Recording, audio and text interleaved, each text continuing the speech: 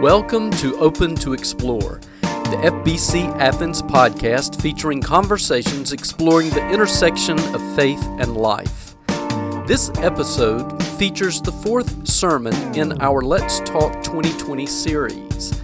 Emily Harbin, Minister of Students and Young Adults at First Baptist Athens, draws from the work of Pauline Boss concerning ambiguous loss, acknowledging the impact of losses which are undefined and unfinished.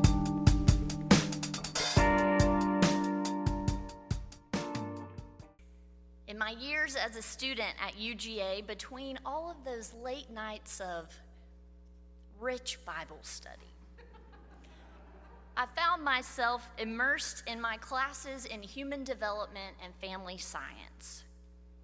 After changing majors 3 times, I finally, for the first time, found myself reading my textbooks cover to cover. My time in Dawson Hall was a balm of sorts.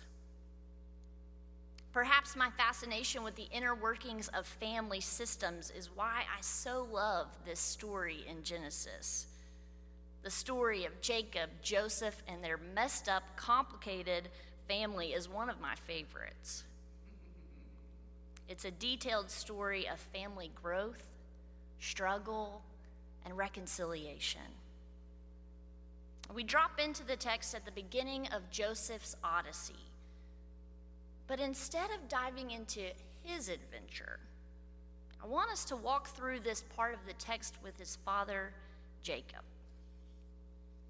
So let me briefly set the stage. Unlike other stories in Scripture, we have in Genesis the full character development of Jacob from birth to death and all of life in between.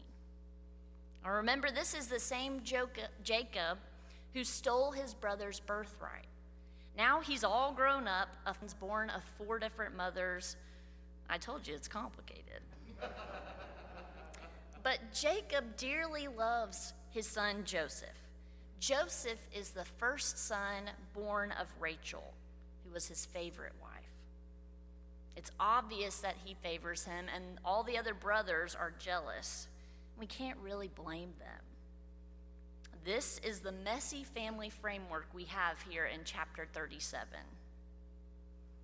Well, one day Jacob sends Joseph out to check on those jealous brothers out in the field, and when they see him coming their way, and they realize he's alone this time, they plot to get rid of him.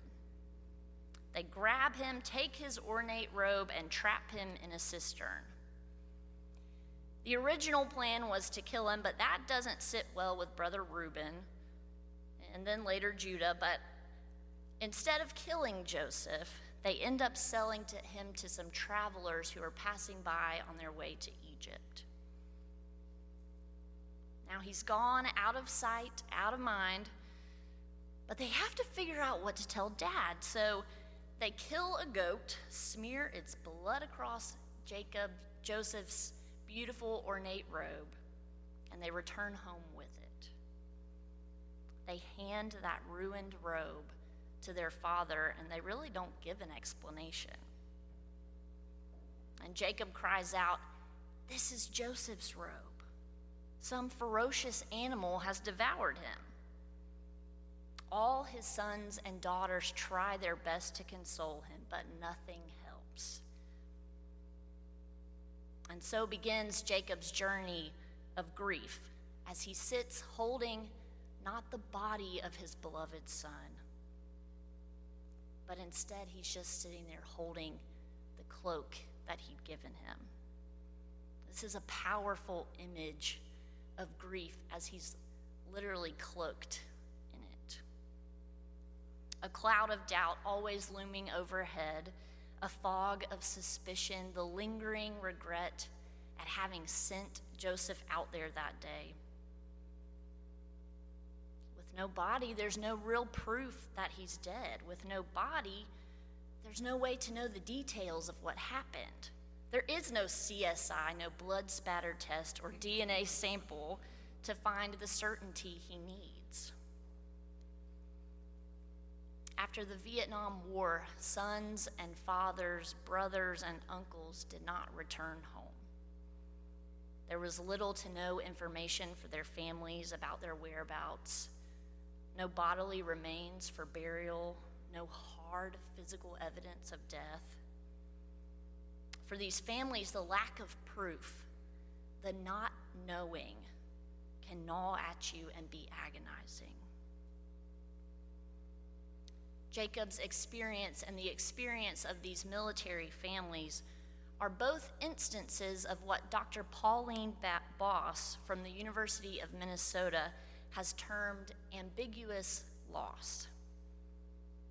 Ambiguous losses are non-traditional. They're the kind of losses that we don't have culturally defined ritual around, the kind of losses that don't have a clear end. When there's a death, we have a funeral. The community joins together around a family, and we mark that loss that has occurred. But what do you do when you experience the loss of a friend or family member, when you have a family trauma and there are no physical remains, no way to mark what happened?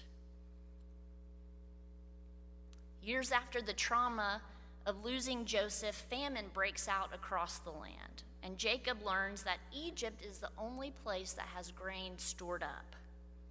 He calls all those sons together and tells them to go travel to Egypt to get some and bring it home. But the text makes it very, very clear that he won't let Benjamin, Rachel's other son, go.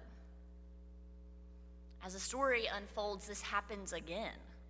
The brothers need to go back for more grain, and Jacob is distraught to find out that the right-hand man of Pharaoh has asked for Benjamin specifically. Why is Jacob so upset? Because he remembers what happened the last time he sent one of Rachel's sons off with the brothers. In his concern for Benjamin, we have a window into Jacob's ongoing experience of grief.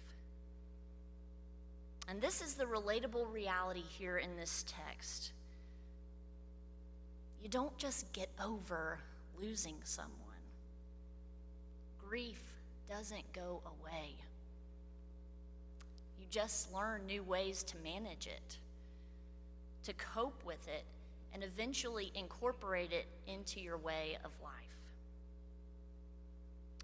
But every now and then, family trauma, a loss, has a way of creeping back up into our lives and sneaking up on us. Looking at this story through the lens of ambiguous loss may be new for some of us, so it might be helpful if I provide a few more examples of what we're talking about. You might be surprised how common it actually is. When a family member suffers from addiction, that family member may be physically present at family gatherings, at Christmas and birthday celebrations, but oftentimes they're emotionally and psychologically absent. This is an ambiguous loss. Caregivers of parents or spouses who suffer with the disease of Alzheimer's or dementia know ambiguous loss. While that parent or spouse may be physically present, they're cognitively absent. They've lost the person they once knew as mother, father, husband, or wife, but that person is still in the room. Infertility, divorce, adoption, even empty nesting, all of these life experiences are marred with uncertainty. And within each of these losses, people struggle with a balance of presence and absence. We struggle because it's difficult to determine, are they gone or are they with us? As I mentioned at the beginning, I studied family sciences here at UGA. And it was in one of those classes in 2013 when I was first introduced to Dr. Boss's work with ambiguous loss and military families. For the first time since my dad left 5 years prior, I was finally able to name what I was experiencing. He moved out when I was 16. He didn't die. He was just gone. For a long time, we thought maybe he'll change and come back. It was a loss as real and painful as death, but there was no funeral to be had, no way to really move forward. So sitting in class, hearing that there was a term for what I was experiencing, knowing that my loss had a name, it gave me something to hold on to. It gave me the handlebars I needed to steer ahead in life. This year, the coronavirus has exacerbated the grief we feel. Millions of loved ones have died in hospitals alone and separated from families. The community has not been able to join together to do funerals in the traditional way. Workers have lost jobs with no clear path forward. Students finish degrees without ever marking the milestone by crossing that stage. Families haven't been able to visit with each other. For months, we were stuck in this holding pattern, just waiting for things to get back to normal, but unable to move forward because we didn't know when that would be. Ambiguous loss is rampant. When I learned that this would be one of the topics, I ordered her book in August, but it was back ordered for months. Everyone wants to know, how do we grieve an unfinished crisis? And with this pressing question in mind, we turn to our second lesson in Scripture that I shared with you from the book of Acts. Now, hang with me because I think this story gives us the handlebars that we need to steer ahead. The ascension of Jesus is a weird story. We Protestants love our Easter and Pentecost, but ascension, we don't really know what to do with it. 40 days after the resurrection, Jesus has finished his teaching, and he's prepared to ascend to be exalted to the right hand of God. Of course, as he prepares to leave, the disciples have another question. I probably would. So, Jesus, is this the time when you'll restore the kingdom? And of course, Jesus responds with a loose, kind of dodgy answer. My friends, it's not for you to know the time that God has prepared. He reminds them that they will be empowered by the Holy Spirit, and they will be his witnesses to the ends of the earth. And then as they watch, he is lifted up and a cloud takes him away out of their sight. Suddenly, 2 men in white robes appear and say, "Why do y'all stand looking up at heaven? Jesus is gone. But don't worry, he's coming back." Now, because this story is kind of odd, we typically glaze over it, and I think sometimes we imagine this as Jesus getting his angel wings, gently floating away while the disciples skip back down the hill singing a merry tune. But if we give this text a fair reading, it screams ambiguous loss. He's gone, but he'll be back. He is physically present, yet he's physically absent, yet he promises presence. We don't know if he's coming back tomorrow, next week, or maybe in 10 years.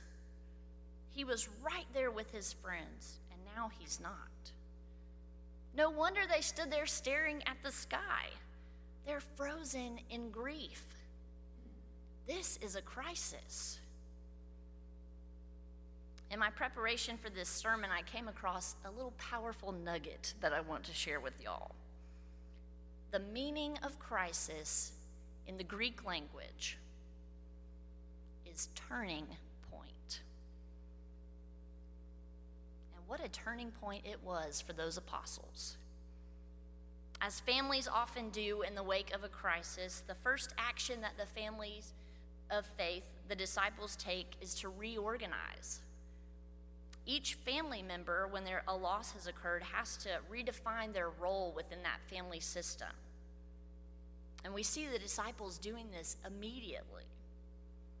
They group together in an upper room, and they have to decide who will replace Judas. They have to know who's in this family and not. They had to regroup and redefine clear boundaries.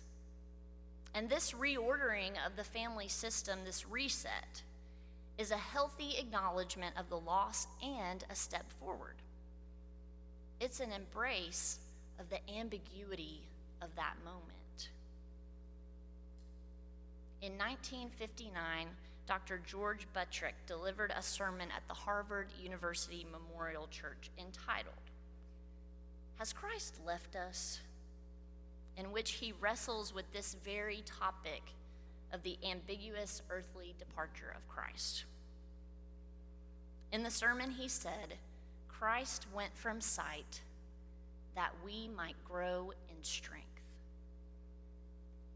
If Christ lived on our street and we always asked him what to do and we always did as he commanded, we might end our lives as echoes rather than as persons. You see, the event of Christ's departure empowered the apostles to struggle and dream and question and find resolve for themselves. The promise of his return placed in their hearts a necessary sense of urgency, an urgency that is a requirement of the gospel. As Christians, we have a unique orientation toward ambiguous loss. The Christian church was born into this moment of crisis, an open-ended turning point. When we talk about the presence of the Holy Spirit as our guide and we anticipate Christ's return, when the church stands and proclaims, "Christ is risen, Christ will come again," we are speaking the language of ambiguity. We're embracing both and thinking. We are actively working out our faith in the arena of absence and presence. This is the language of our faith. It's in our bones, in our DNA as Christians. How do we grieve an unfinished crisis? Look around. We're already doing it. We've been doing it for centuries. We're navigating this turning point in our time by practicing resilience, by regrouping, by restructuring our lives in new and creative ways that incorporate our grief. Look around. Like Jacob, we're carrying our own cloaks of grief. This time, the cloak of grief looks like masks on our faces. And at the same time, we're sitting together proclaiming the risen Christ together. We embrace the presence and the power of the Holy Spirit as we forge ahead and as we cling to the hope of Christ's return. So look around and let's talk. Amen. Thank you for listening to Open to Explore, the FBC Athens podcast featuring conversations at the intersection of faith and life. Coming in December is a daily podcast featuring devotions for Advent.